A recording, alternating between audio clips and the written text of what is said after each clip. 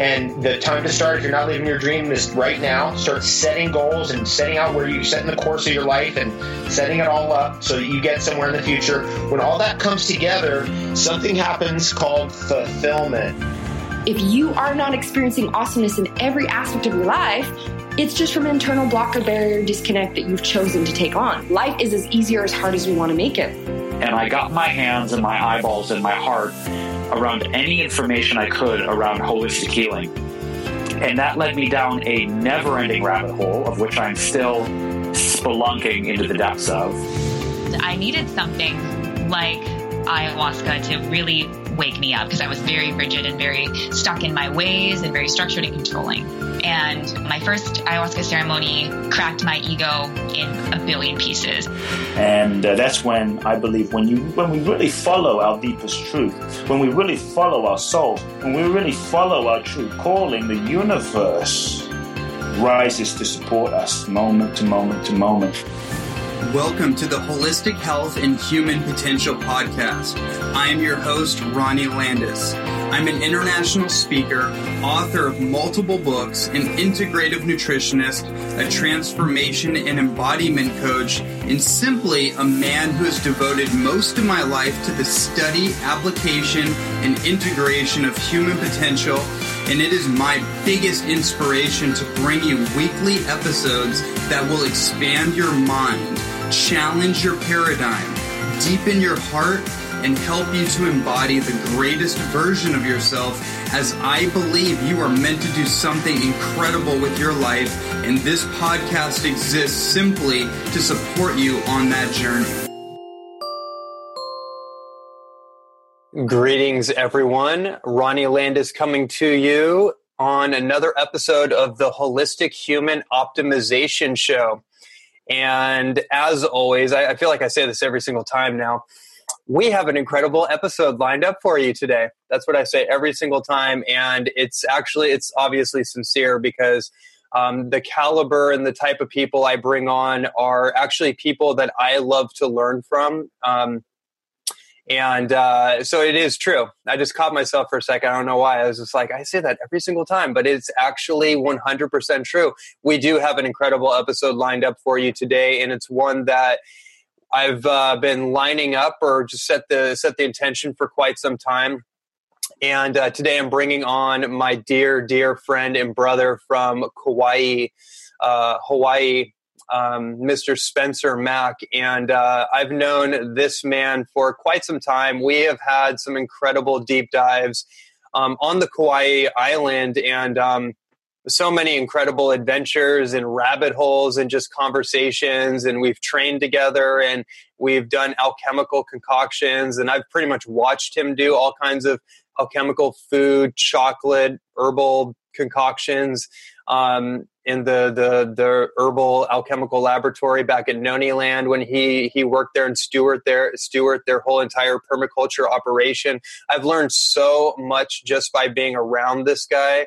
And he's someone I can just say is like one of my dear, dear friends and brothers and comrades, soul allies on this mission to uplift and enhance the planet, essentially, and save the planet in a lot of ways by the way that we live our life. And, we did an interview about 2 years ago, I think it was, and we dove deep into some really, really cool topics. We did that interview in Kauai when I was living there, one of the iterations anyways. I've done a few iterations, and I'm sure there'll be plenty more. But, we got to talking, you and me, Spencer, we got to talking recently. We were on the phone and just had a little banter back and forth. And it was like, yeah, we really need to I think we've said that a few times. We've had a number of conversations. We're like, man, we should have recorded that. So here we are. We're back here. You're over in Kauai as you've been for many years.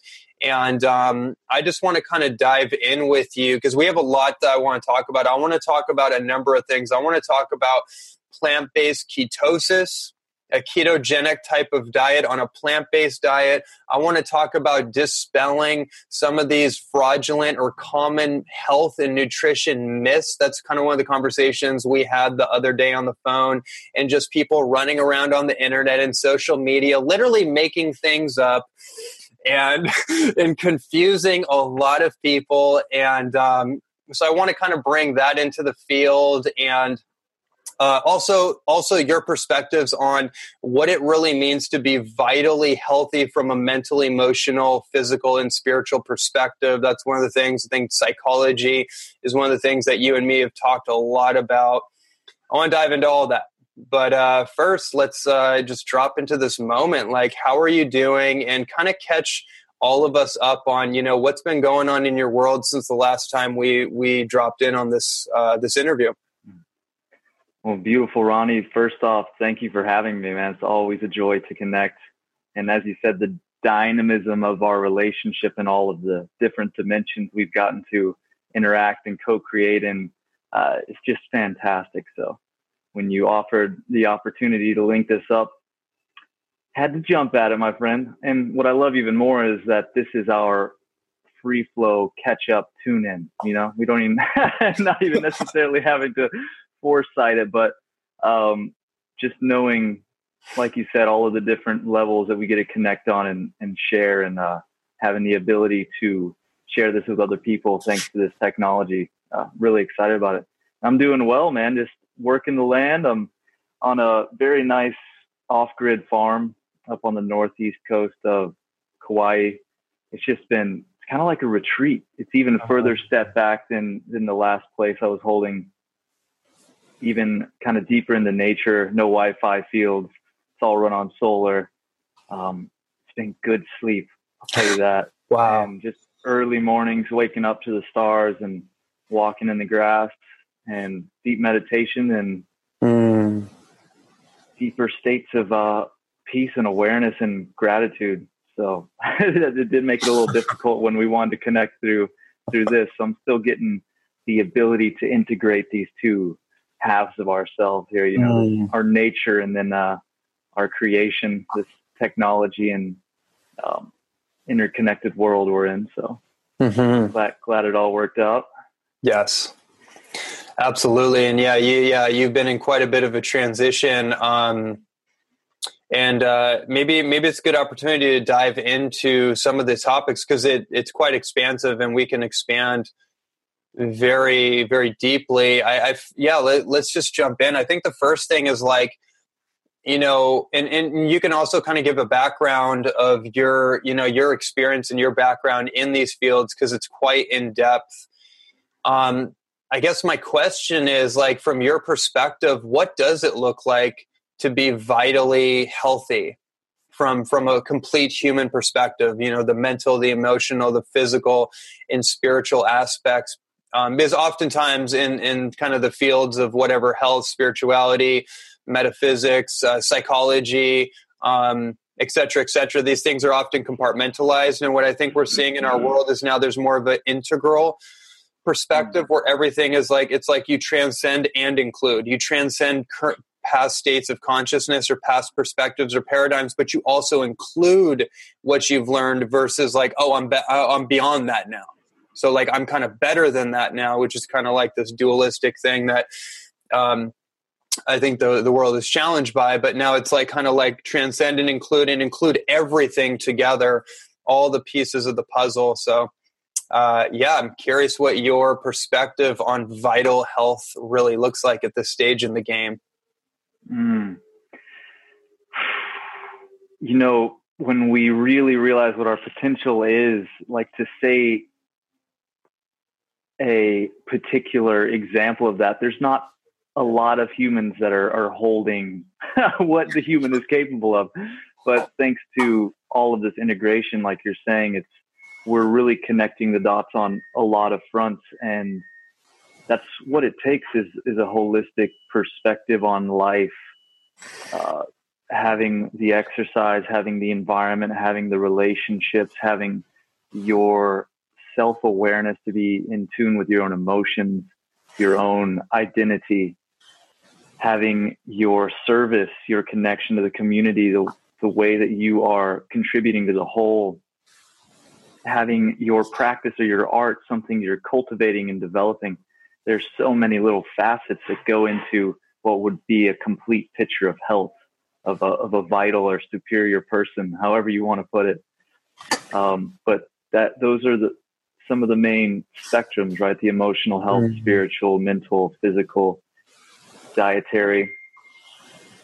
And ultimately what I believe we're looking for is a state. You know, we say, what does health look like? But looks can be deceiving. The state that is achieved is something that's experienced when you meet somebody and you get to feel reality through their perception.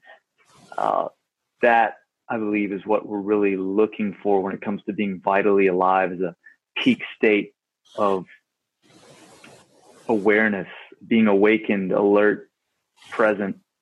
And, you know, I've been fooled so many times by people that I just wouldn't really know how deep or how vast or how expansive they are back when I used to judge people based more on their appearance. However, I do know that whenever a lifestyle is adhered to with health, with wellness, with peace, with kindness and love, the body, the form does change. It mutates, it grows, it'll regenerate based on the character traits, the intentions, the ideas that individual holds. So although looks can be deceiving, they can also be quite revealing. If you know this paradoxical reality we live in, both sides are equally true. So that's the dynamic of my picture of health. Beautifully said.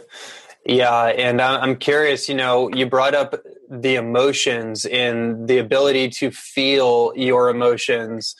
And one of the things that I'm harping on constantly is this whole sedation, tranquilizing medication type of culture that we have. And obviously one form of medication is pharmaceutical drugs, but that's only one obvious, more overt thing. There's many other ways to sedate or to medicate ourselves through distractions, through avoidance tactics.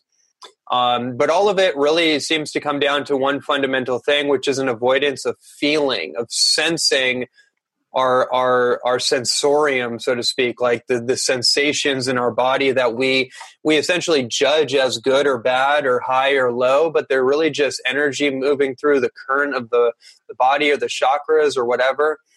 And it can be very uncomfortable. And I think that's why people will numb or medicate themselves for a number of different reasons. So, you know, we've talked a lot about that, you know, we're talking about like David Hawkins' work and people like Jordan Peterson, all the different kind of riffs and raps that we've gotten into while picking cacao pods on the farm. and, you know, I just think about those conversations and I think about that theme. And that's something that you've always been very, very attuned to. And you've always, from my perspective, you've been absolutely diligent in weeding out the obstructions that have essentially blocked you from being able to feel the full spectrum of emotionality. So I'd love for you to talk about even your process or your perspective on the emotional side of vibrant health. All of those things that I just listed contribute to developing an individual's ability to feel. The primary and most important one that I deem necessary in cultivating self-awareness and sense of your own emotions as well as empathy for others is meditation, which is very basically put sitting and feeling, you know, sitting still and being aware of what comes up and just watching it. And most of us are driven by what comes up. We are manipulated and coaxed and danced around like puppets by what comes up continuously. And when these patterns are allowed to play out, they repeat because it's safe to repeat. We know we didn't die yesterday when we did this. We can do it today. It's going to ensure that we survive. But there's always something more there that's the unknown. And to sit there in that and to not follow through on the things you know are safe is difficult. Mm-hmm. And so cultivating that, I find, is just at the foundation of developing self-awareness and empathy, like the most vitally necessary things on this planet right now. And so practicing meditation, and that's what those early mornings are so vital for. That's what, scheduling time out in your schedule just for contemplation, for silence, is extremely valuable. Your senses as a whole heighten when you learn to listen to the subtleties that come up. Because when you first start, it's all this loud noise. It's these really obvious things. And it takes time for you to really start to sink down into the subtleties, the under layers that are really the seeds of these big waves up here. You know how they say it's the butterfly wings that created the tornado in Tokyo, right? The butterfly effect. Yeah. It's the seeds of the effect in our life are not so obvious. And in order to be sensitive enough to perceive the source of the creation that we're existing in, you really have to be quiet.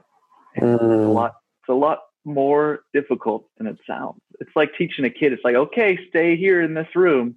Don't touch any of these toys on the walls. Like, how long is it going to take that kid to actually be able to do that?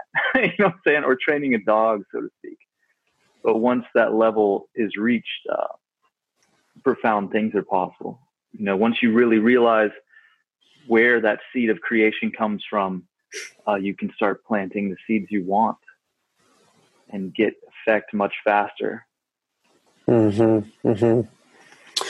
Yeah, it's like realizing that there is weeds in the garden and that we've potentially allowed those weeds to root themselves very deep into the neural network of the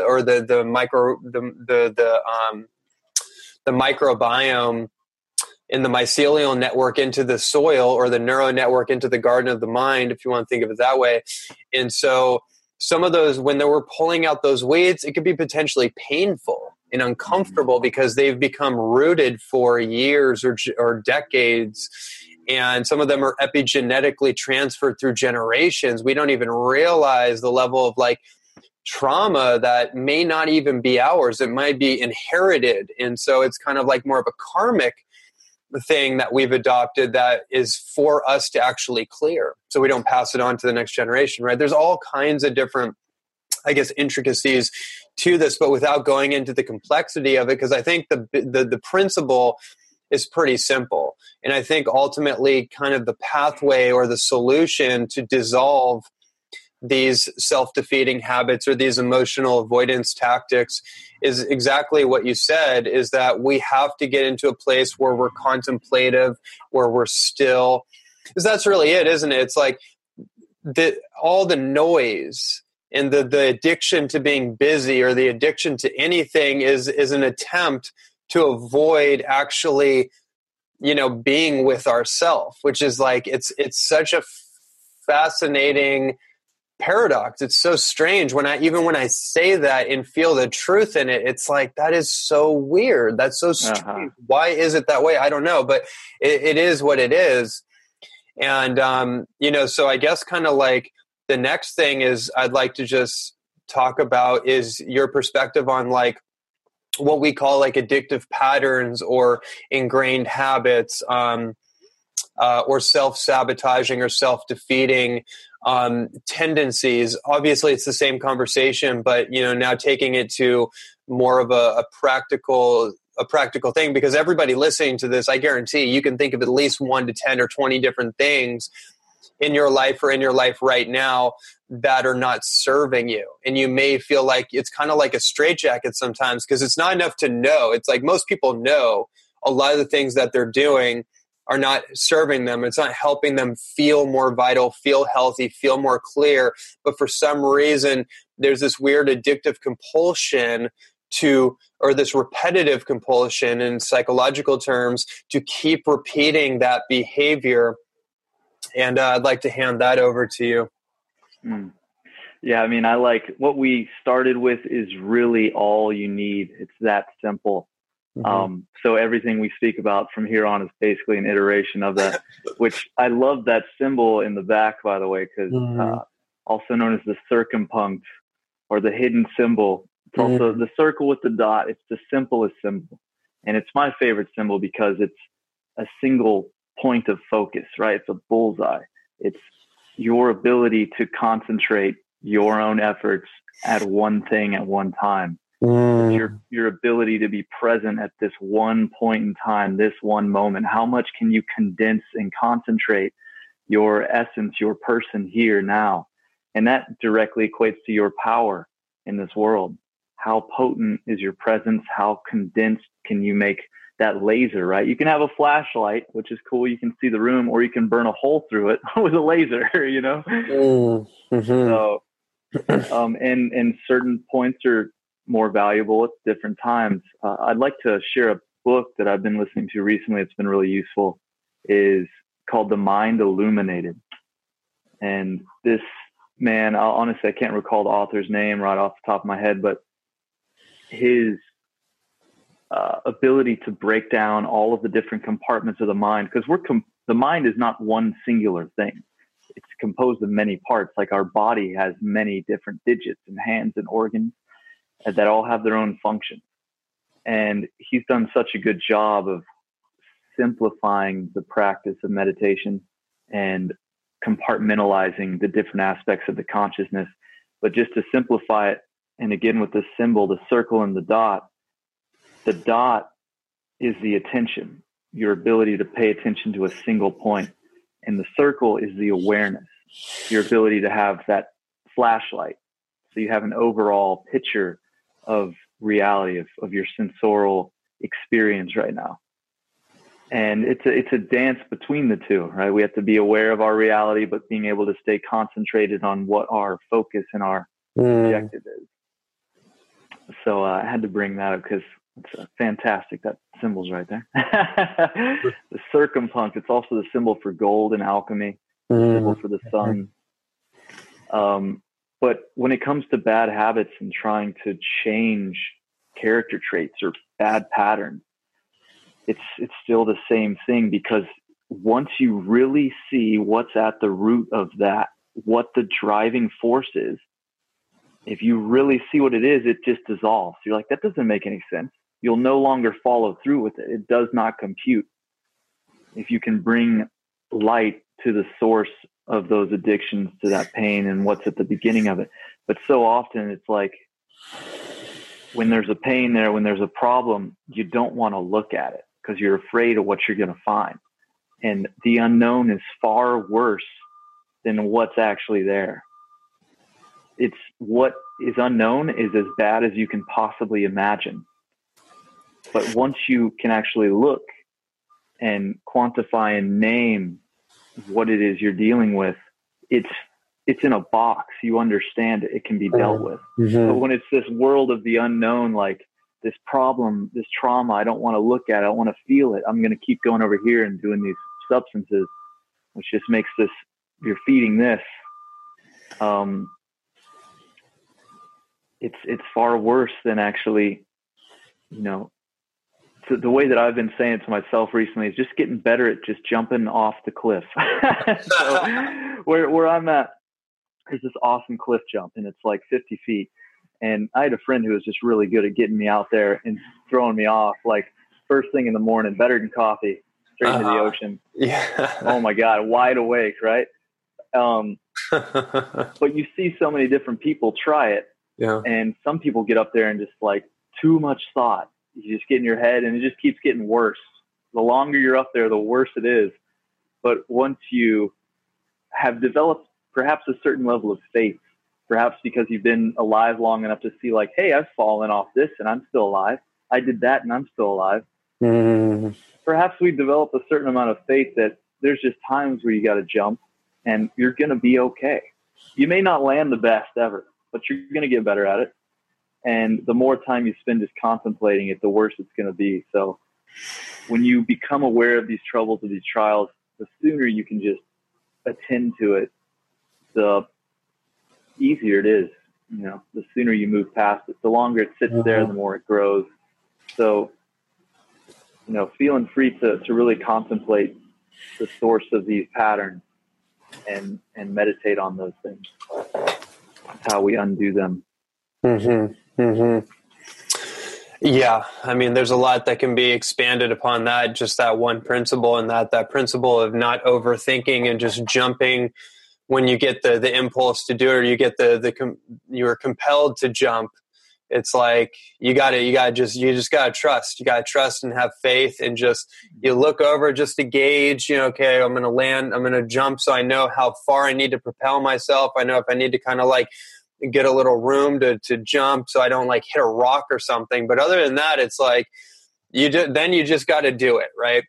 Then you just got to get off the cliff and jump. Because I remember one time I was on the Big Island, and I climb up this big, it's like 30, 40 feet up, and I'm climbing up this rocky cliff, and I get to the top and it starts getting misty. And I was looking down, I was like, I can't actually climb down. It is getting wetter. So I'm like, okay, like I have to jump now because it's going to get slippery. And then I jumped off, and it was like, and then it becomes a new addiction. It's just better. Right. Yeah. Like, oh my God, I can't wait to do that again. So, there is that part of it too, that I think people that haven't entrained themselves to take leaps of faith, that's the other perspective, is that like, yeah, it's going to be uncomfortable, but it's like, if you think your other addiction is a high, like wait till you get the natural high of like taking leaps of faith, because that high right there doesn't have a low. And I like what you brought up, faith and trust, which is really at the root of all of it. And I believe at the root of all of our problems in our community, in our communication. We don't trust one another. We can't, place faith in one another. So we have to have all these walls and laws. Having just faith in the universe, in God, in nature, whatever you want to call it. This is an intimate relationship we're developing with ourselves, with our experience. And at the source of it, you are benevolent. We are benevolent. This is benevolent. And once we've cultivated a certain level of faith, jumping, so to speak, like say, I'm going to try and heal this addiction, I'm going to try this cleanse or whatever it may be. It may not actually be the right solution right away, but just like, all right, I want to change. You see a solution. The solution comes into your awareness. This might work. Do it. And that could be the wrong solution, but you just expressed your intention to do something about it. And that's all that really matters. Yeah. Like two people can do the same cleanse, but if they start from two different seeds of action, two different intentions, they'll get two different results. Same action, different results based on the reason for doing it. So if you're jumping with the good intentions to heal, to renew, even if, say, it's shallow water and it may hurt a little bit, you're going to be okay. Like there is a life supports good intention. And so just the more that we do that, like starting small, you see, all right, here's a 3-day cleanse. All right, I'll commit to a month of this lifestyle practice. I'll do yoga every morning. I'll just jump into that. I'm going to do it. I made a commitment. Try it. It's not going to end your life. You're not going to waste your life. You're going to get an experience out of it. And those small steps ultimately give you more and more faith to commit to more and more powerful action. Beautifully said. I mean, that one point you just mentioned is so profound that, take the next step basically, right? Like, if something shows up for you and you're in a bit of a situation that you want to transition out to, you got to know at least what the next step is. You got to have somewhere to go. And it's like, I think this happens in the diet world all the time, where people are deathly ill or sick, or something's happened to them. They're eating the standard American diet. They have some kind of digestive issue or whatever. And then they hop on, it's like, okay, like this like 80% fruit diet shows up. It's like, and then they get into that, and it's like, yeah, you're going to heal a lot, if not everything, because it's like you're getting closer and closer towards a natural eating pattern. But then what ends up, and I don't mean to use that as one, that's one of many different examples we could use. You could do the same thing with like the paleo diet or whatever. But then people they don't understand the sequence. They don't understand the long journey that's involved. So then that happens. They have, an up-leveled, a higher octave of experience. All of a sudden they go from less than optimal to more optimal. And then it's like that becomes the thing. So then this is a conversation that kind of goes into like potential dogma or fundamentalism, which I think is becoming less and less of an issue, but it's still very much prevalent because it's a human neurosis issue. So, but granted, that step is an infinitely more powerful step. But my point, I guess, is that particular lifestyle, diet, cleanse, whatever, is not the end all be all. It's the next upgrade. It means that don't get stuck with this idea as if it's the end all be all. It's the thing that was shown to you for whatever reason. It was your unique destiny, I guess. But there's more to go. So don't get dogmatic. Don't get stuck in this idea, because there's more of the journey to be revealed. So true. And where that brings my mind, something that's vitally important to comprehend. One, just not getting attached to an identity of something. You are all of anything, everything. to isolate yourself into I am this or that, any kind of label is just going to limit you. But you're right on. People will shift to a certain diet and believe it's like the way and hold on to it. Something that has come up for me recently is just the caution around plateaus, right? We move into a certain space. It relieves us of a tension or a pain that we had, and then we're sitting pretty again for the next little while. But the thing is, life is growth. If it's not growing, it's dying. If it's not growing, it's stagnant, and it's going to rot. Going to putrefy, it's going to create disease. So you may have reached a new place. You're free of your eczema, your digestive problems. And if you just want to sit there, soon enough, you're going to have more motivation, maybe in some form or another, right? Because life has to go up. We have to grow. Yeah. And it's a necessity for fulfillment, is to achieve our potential. And since we're limited beings, that's a never-ending journey, And so being cautious, if you do hit a plateau, of course, be grateful to yourself and celebrate your discipline and your growth. But understand that the medicine was the growing and not that particular step you took, the movement itself. So it's a continuous education. It's a continuous process to unfold, and be wary of plateaus is basically the sign that I've been getting recently. I wanted to share that one. It's amazing to me how many people will get onto different lifestyles or diets and feel better and not do anything with it. And other than promote the diet, but and so that's where that energy typically goes. And it's nothing wrong with it per se. Other than if you get too myopic and the dogma and all that, but the idea that you're getting healthy, like you said, watch out, because you might end up having more motivation. You might end up having more energy.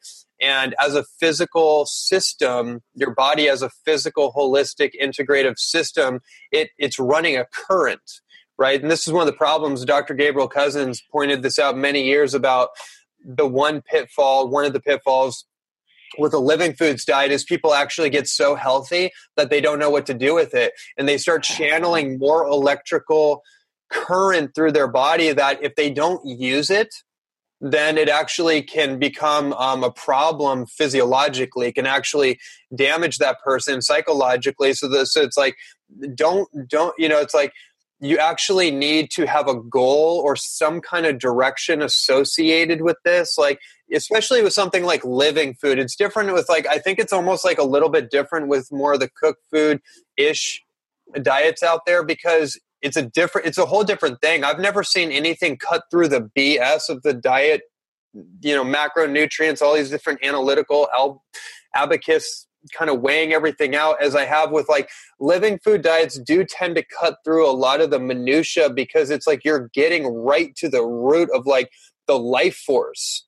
you're actually infusing more life force into your body. So like that electrical current is like, it's a felt experience. It's like, I've never felt anything like when I first did 32 ounces of green vegetable juice the first time ever. I was like, oh my God, I've done all these whey, wiener protein powders, but man, this right here is a whole different experience. And I felt that electricity, and it inspired me to actually work out more and to do more and to like start writing. But there was something to do with the energy.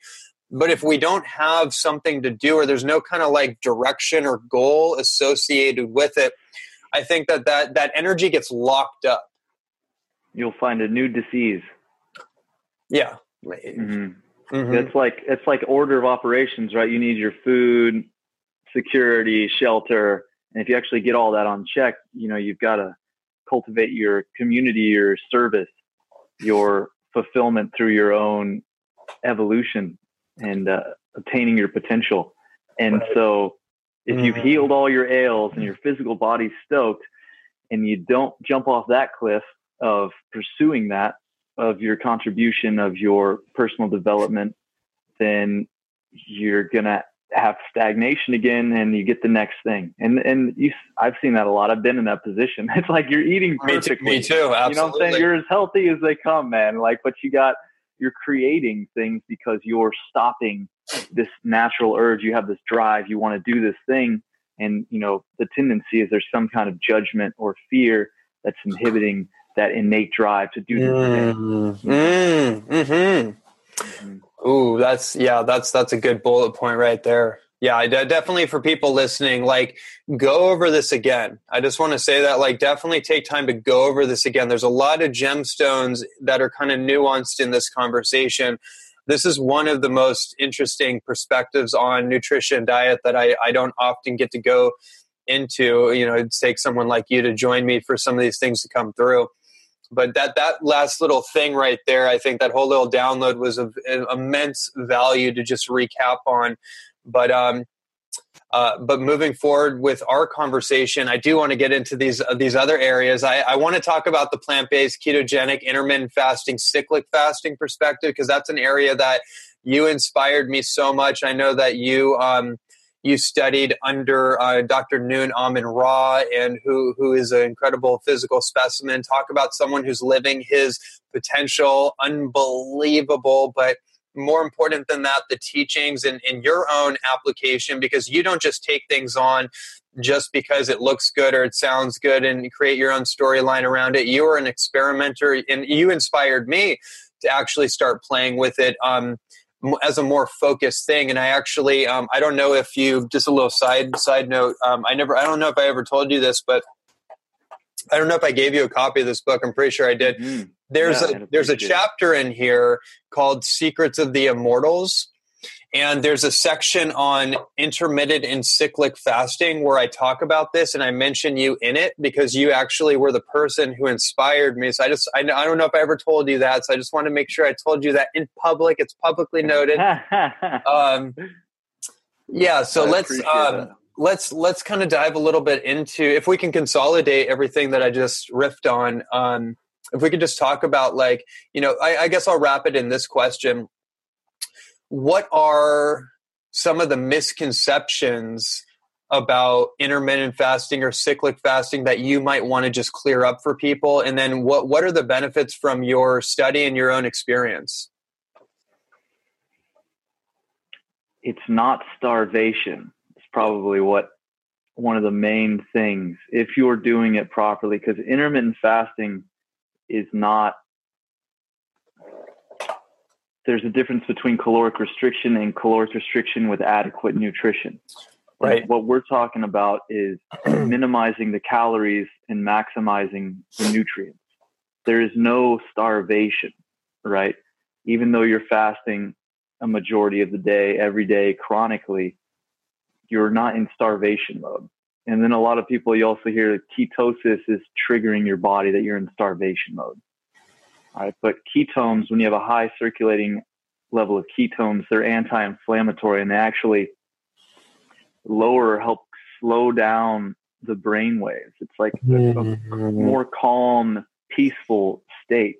Like, imagine how useful that would be if, if your body, when you're starving, gets stressed out and starts just like squeezing cortisol out. How long are you going to live? Humans have made it through multiple ice ages. There is an ability to run in ketosis. And so for those people who don't know what ketosis is, two of our primary fuel sources are glucose and ketones. And we get ketones out of fatty acids. And when you deprive the body of glucose, you can actually reach ketosis through a ketogenic diet or intermittent fasting. Once you've deprived the body of enough energy, primarily carbohydrates, like ketogenic diet will get you there the fastest because you eliminate carbohydrates, you run out of glucose, and you upregulate the genes that metabolize fat and create ketones. And there's a slew of benefits that come along with it. And so many of the benefits we're seeing from the ketogenic diet go hand in hand with the benefits we've seen from caloric restriction and intermittent fasting. So ketosis, in my eyes, seems to be this awesome transitionary tool to help adopt more of a fasting lifestyle. And there's no one right anything for anybody that is ever like always going to last when it comes to the diet. All of these things are just tools. And that's why it becomes difficult when you're like, all right, what's the best diet? It's like, where are you right now? What's your goal? And then you just know which lever and which knob to turn if you really understand all of the tools and how they work. And the ketogenic diet and intermittent fasting are just profound tools to upregulate your body's ability to detox. The fastest way you can possibly lose weight in a healthy means is on a ketogenic diet. And when you combine the two together, ketogenic diet and intermittent fasting, it's just reproducibly demonstrated that's a great way to lose fat without losing muscle mass, and then actually be able to keep it off because you have a lifestyle that you can adhere to chronically. Basically, the only place that I don't see that it's most ideal, of course, there are certain, genetic factors, and unique situations for each individual, but ketogenic diet is just really useful all around. The one place that I see that utilization of carbohydrates can be really useful is in power athletes or strength or sprint type athletes. Right. High intensity training, people who do sprinting, which is what you typically see when it comes to, a lot of the raw vegan athletes. They typically, that are more on the carbohydrate fruit trip, they tend to have more of a proclivity for long distance and high endurance type of activities. That's an interesting observation. Mm-hmm. Yeah. That's basically what I adhere to myself, just because so many of the health issues that I've had personally, like inflammation, skin problems, insomnia, digestive issues, carbohydrates are just at the center of that for me. And I had gone on and off a ketogenic diet multiple times, and just witnessed the healing of skin issues, digestive issues. Anxiety is a big one, like the peace that comes with like running on oil, running on fat, as opposed to these waves that you get when you're hooked on the sugar train, so to speak, which I know a lot about. When I first started doing these experiments and testing my blood sugar, I was pre-diabetic. Like when I started measuring my blood sugar, I was in the range of pre-diabetes. Wow. I'm like in crazy good shape compared to most people, like I've been training for years. So that was pretty profound to find. And I also had chronic hunger issues, like almost this obsessive compulsion for food and planning out what I'm going to eat and all this stuff. And that didn't help whenever I aspired to not eat but one meal a day, It's like, then you spend your day like, man, dinner's going to be awesome. You become really good. You become really good at making food. I'll tell you that. But through the ketogenic diet and through cultivating my understanding of all of the nutrients, because your hunger can actually be because deprivation of a single amino acid. You could be missing an amino acid, and your body will eat in order to compensate to get enough of that. Right. That's called like compensatory feeding or something in lab studies. Like if there is only so much protein in a meal, the animal will eat in order to get to a certain homeostasis. So a lot of hunger is driven by our ability or attempt to source the nutrients that we need. So when we can really isolate and condense those things, for me, learning that practice and then going more ketogenic, it's like fasting is just so much easier. It's like the food. I don't have the interest in the food anymore. Honestly, it's like that's not like a drive of mine anymore. I've noticed a very similar thing. One of the interesting perspectives you brought up is around these nutrient deficiencies. When I go about this approach, I'm doing full spectrum essential amino acids. I'm doing marine phytoplankton. I'm doing non-caloric forms of bioavailable nutrients like vitamin B12, B complexes, things that I know are unequivocally essential.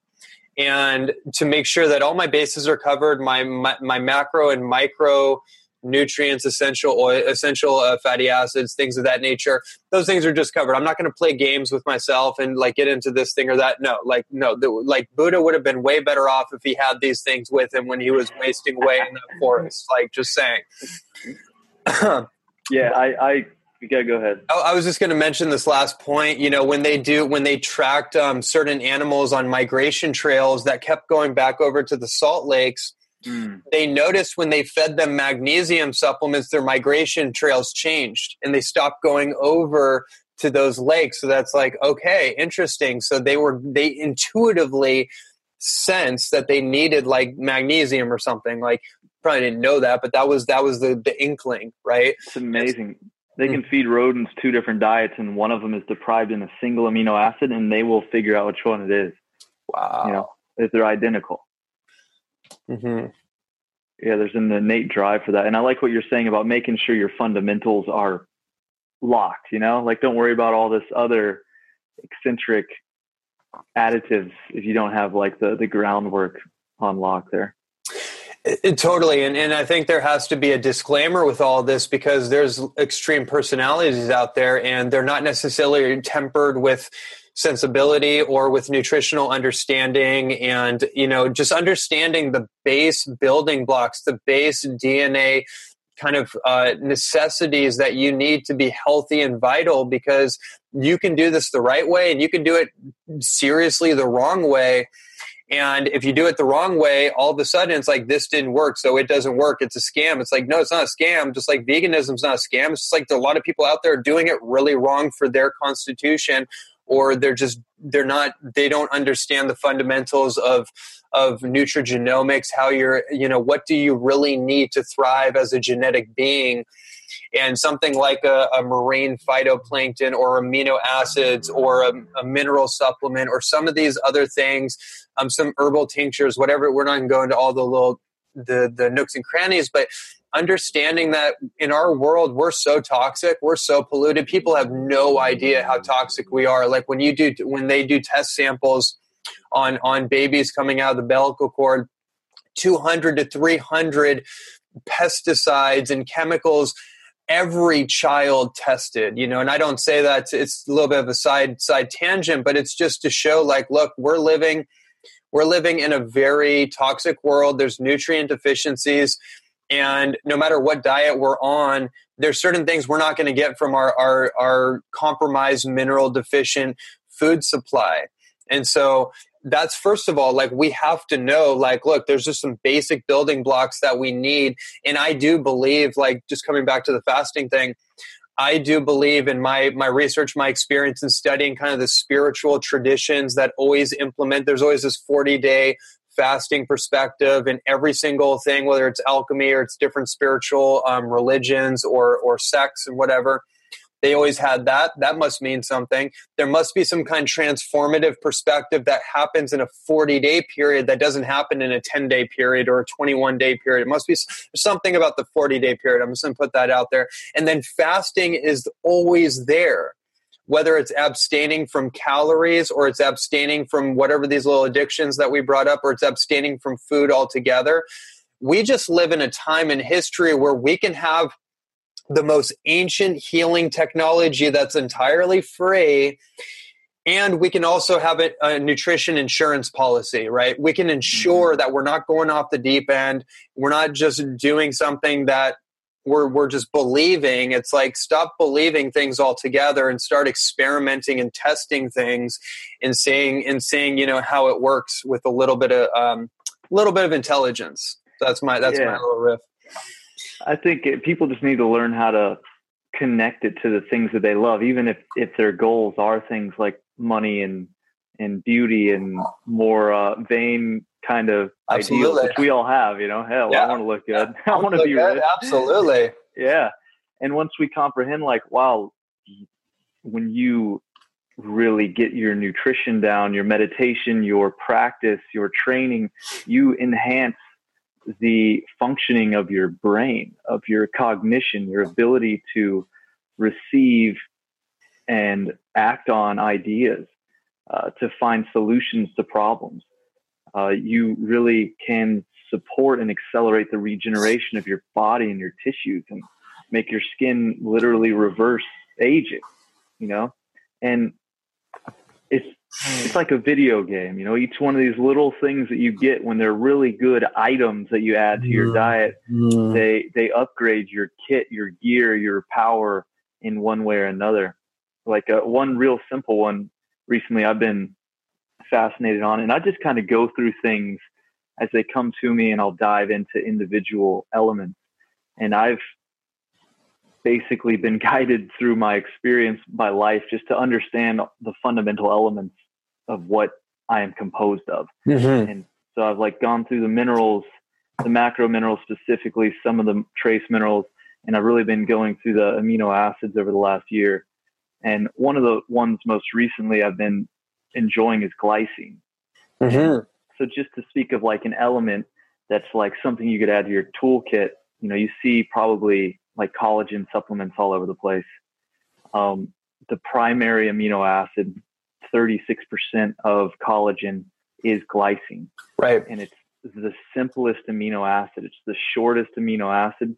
And that puts it at the beginning of a lot of possibilities as to what your body can do with it. And it's demonstrated 3 to 5 grams of glycine boosts growth hormone 50%. Wow. Just increasing the circulating glycine in your body boosts collagen production, which is regenerating your tissues, making wrinkles go away, helping to heal injuries faster, regrowing joint tissue and cartilage. I really have been appreciating it because of that, chronic knee problems and in my hip, and just been dosing glycine to a really high degree. Glycine and proline. I was about to ask, isn't glycine, proline, lysine, and cysteine? I know methionine's in there somewhere as well, as far as the cartilage and tissue repair. Mm-hmm. Yeah, the glycine, proline, and lysine for sure, and the vitamin C has a part in the play as well, and to actually making the collagen. Got it. Lysine is easier to come by. What is it? I believe pea protein or rice is really high in it. So all of these individual, the amino acids themselves are profound, and for so many years I looked towards all these rare exotic herbs all over the place, which are awesome. But I was missing necessary building blocks like that. And glycine's an interesting one because you really don't get a lot of it unless you're consuming bone broth, plant sources. They can now synthesize it, and gratefully, as with pretty much all of the amino acids, I'm pretty sure it can be synthesized through bacterial fermentation. So they can produce glycine in a vegan way, and it has just profound effects. So that's just one kind of simple tool or nutrient that's been fascinating me, and just kind of an example of these little pieces you pick up along the way and slowly start to concoct your kit, your gear that helps you make it through this long journey we're on. Man, that's a great download. There's like so many areas that I'd love to open up. We'll have to just hop on a part 2 and just riff some more. I really love your perspectives on all this, just health, nutrition, kind of this alchemical piecing together all these different pieces of the puzzle and bringing it forth in a common sense type of way. And really, it's really refreshing and really, I think, useful for a lot of people. Obviously, you have a YouTube channel. That not obviously, but obvious to me. I mean, I know that you have a YouTube channel, and you have so much more information that you go into, and people can obviously reach out to you and work with you and go a lot deeper. So I just want to make that known to everyone. People are like seething, wanting to like get more into the details. Well, that information is available or can be made available through connecting with Spencer. So we'll get into that. But just for the sake of time, I want to take a couple minutes to just kind of like maybe bring a final point. It's unfortunate we have to close out the conversation now. It's just getting so good. One of the points one of the things I wanted to talk to you about was this whole like kind of dispelling myths, but more so with the time we have, like just kind of talking about a little bit about, I almost don't know how to word it, but like, we were having a conversation the other day about an individual, about like going on the internet and just like throwing information out there, basically the seesaw effect, right? Like swinging over here. We kind of alluded to it just a little bit before, like hopping over here, and then this is the end all be all. And then like somebody has an emotional meltdown, then all of a sudden it's like, no, this is the end all be all. And they're publicly confusing people out there. And I just kind of feel like I want to just touch on that. We're not mentioning any names. It's the phenomenon itself and how to help people discern between nonsense and actually useful information. Right. Yeah. God bless everybody. That's what I got to say about that. Just experience, over time we learn more and we start to recognize patterns and traits, but at the same time, it's like we can't let a past pattern stop us from placing faith in a new relationship. But we always have to understand the potential of deceit. And I know it is a very sad thing to see people who genuinely want to improve their health following some of these erratic advisors to their own, deceit and insanity, just the back and forth. So, look for examples who embody those things that you aspire to have, and for people like these teachers who share with such certainty with every new thing that's found, just be really careful with how you present information. I am just an experimenter. It puts me in a nice place. I can say that because I've been wrong so many times and I've changed my mind so many times. And each thing is an evolution that then integrates the past into it. So we need to be careful with how we phrase our information. So that's one way that you can be more discerning with information sources. Are these people speaking like this is a righteous, God-forgiven truth, or is it within a certain realm of realism, of speaking it as if this is our best understanding as of today, or based on this information, this is what's true, not like this is the all out, this is right, definitely 100%. You don't know, so, and I even place that like Amen has really solid, very well articulated ideas and beliefs, and I enacted them and adhered to them to the highest of my ability. But even that, I don't experience as completely true to me, even though he has such certainty. but still 98% of everything I've gotten from our relationship and from my learning from it has been profoundly life-changing. So seek out the individuals who embody those traits that you wish to adopt yourself, and don't speak with it for certainty until you know it with your own experience, I think that's solid, sensible, key advice. Just like, we're just approximating the path.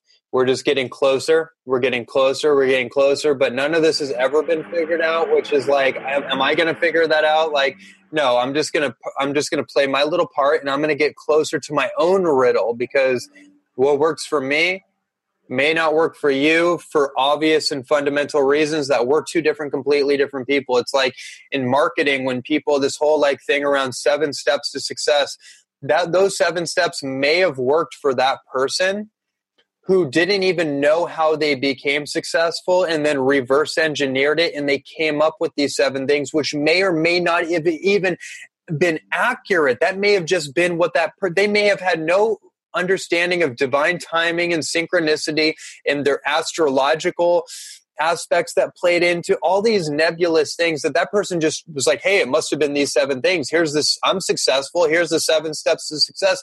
And everyone doing it is failing miserably and wondering why. It's like, this is the deal. You're your own individual riddle, and you have your own riddle to solve. So like, you can get ideas from other people, but to adopt somebody else's value system or their modalities or whatever, as if that's the gospel truth. Like, it's at this point in our kind of culture and our community and our kind of maturity, I think it's just like, it should be plainly obvious that is not the way to go. That does not work.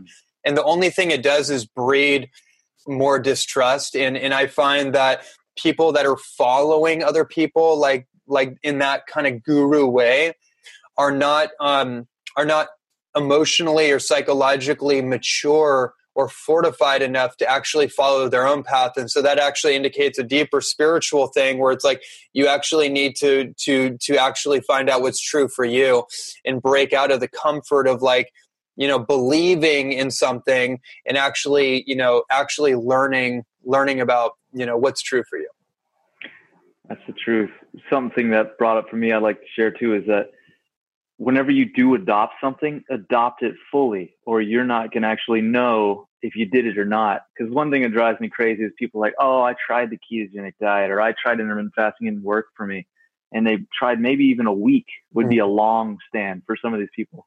But there are adaptations that happen months down the line. And so if you're not going to fully adhere to it and actually conduct a good experiment, please don't share your opinions on it. You know what I'm saying? Like, fully try it. And I'd recommend just doing it. Go all out so that you can know or not, like, that is or is not a good thing for me, as opposed to like dabbling in it. You don't get anything out of it, and you also don't know. So you just wasted your time. It could have been a good thing, but you didn't actually do it. So you spent a month half-assing it, and you still don't know. And when you could just try it, it doesn't work. You don't have to do it. You fulfilled the experiment. It didn't resonate with me. It's like, look, dude, like, your version of intuitive eating is like ding dongs and tombstone pizza and stuff. You don't have a reference for real food yet. I mean, this, for people, it's like, oh, I'm just intuitive eating, or it didn't resonate with me. It's like, your resonation machine it could be completely hijacked. You've just been on processed food your whole life. What do you know? Like, it's going to take a while to adapt to something that is more natural or normal. There's a whole, like you said, like the adaptation of going from, like, you've lived your whole life on processed food. You think 1 week is going to be enough to know. And I think that's the difference. I won't go on a whole rant because we have to close the conversation out, but it's like, it's the difference between believing and knowing, right? Everybody believes something. Right. But how many people actually know anything? And I think that kind of is like that's my concluding thought anyways to this. I feel that. Know for yourself, trust it out, test it out, experiment for yourself, and know through your own experience. Totally. Indeed, my friend. That's the Tao, isn't it? Yeah. Well, look, it's been an absolute pleasure. This is one of the funnest interviews I get to do with you, and just kind of riff and raff and soak up your perspective and wisdom. Where can everybody follow you? How do people get in contact with you and get more?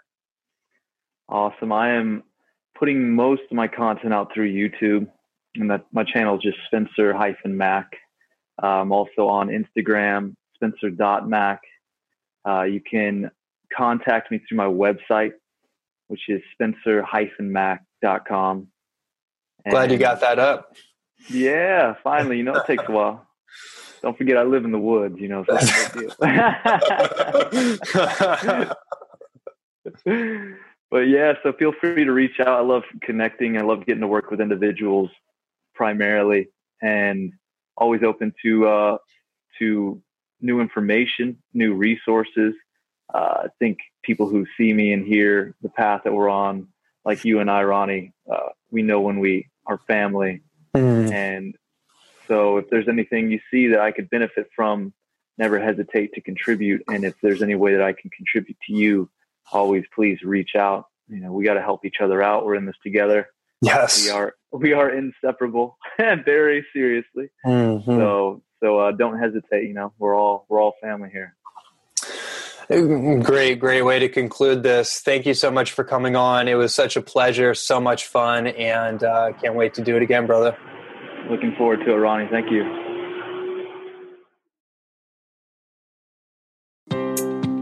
I hope you enjoyed this fascinating episode of the Holistic Health and Human Potential Show. Before you head off, I want to invite you to go to my website for further podcast episodes and tons of free content on holistic health, natural nutrition, and human potential. Please go to www.ronnielandis.net to find out how to take your health and your life to the next level. And also, I want to encourage you to leave a 5-star review for this podcast on our iTunes page, which will help me in my mission to get these inspiring messages to millions of people throughout the world. I thank you so much for your support, and I look forward to continuing to provide amazing conversations and content on holistic health and human potential.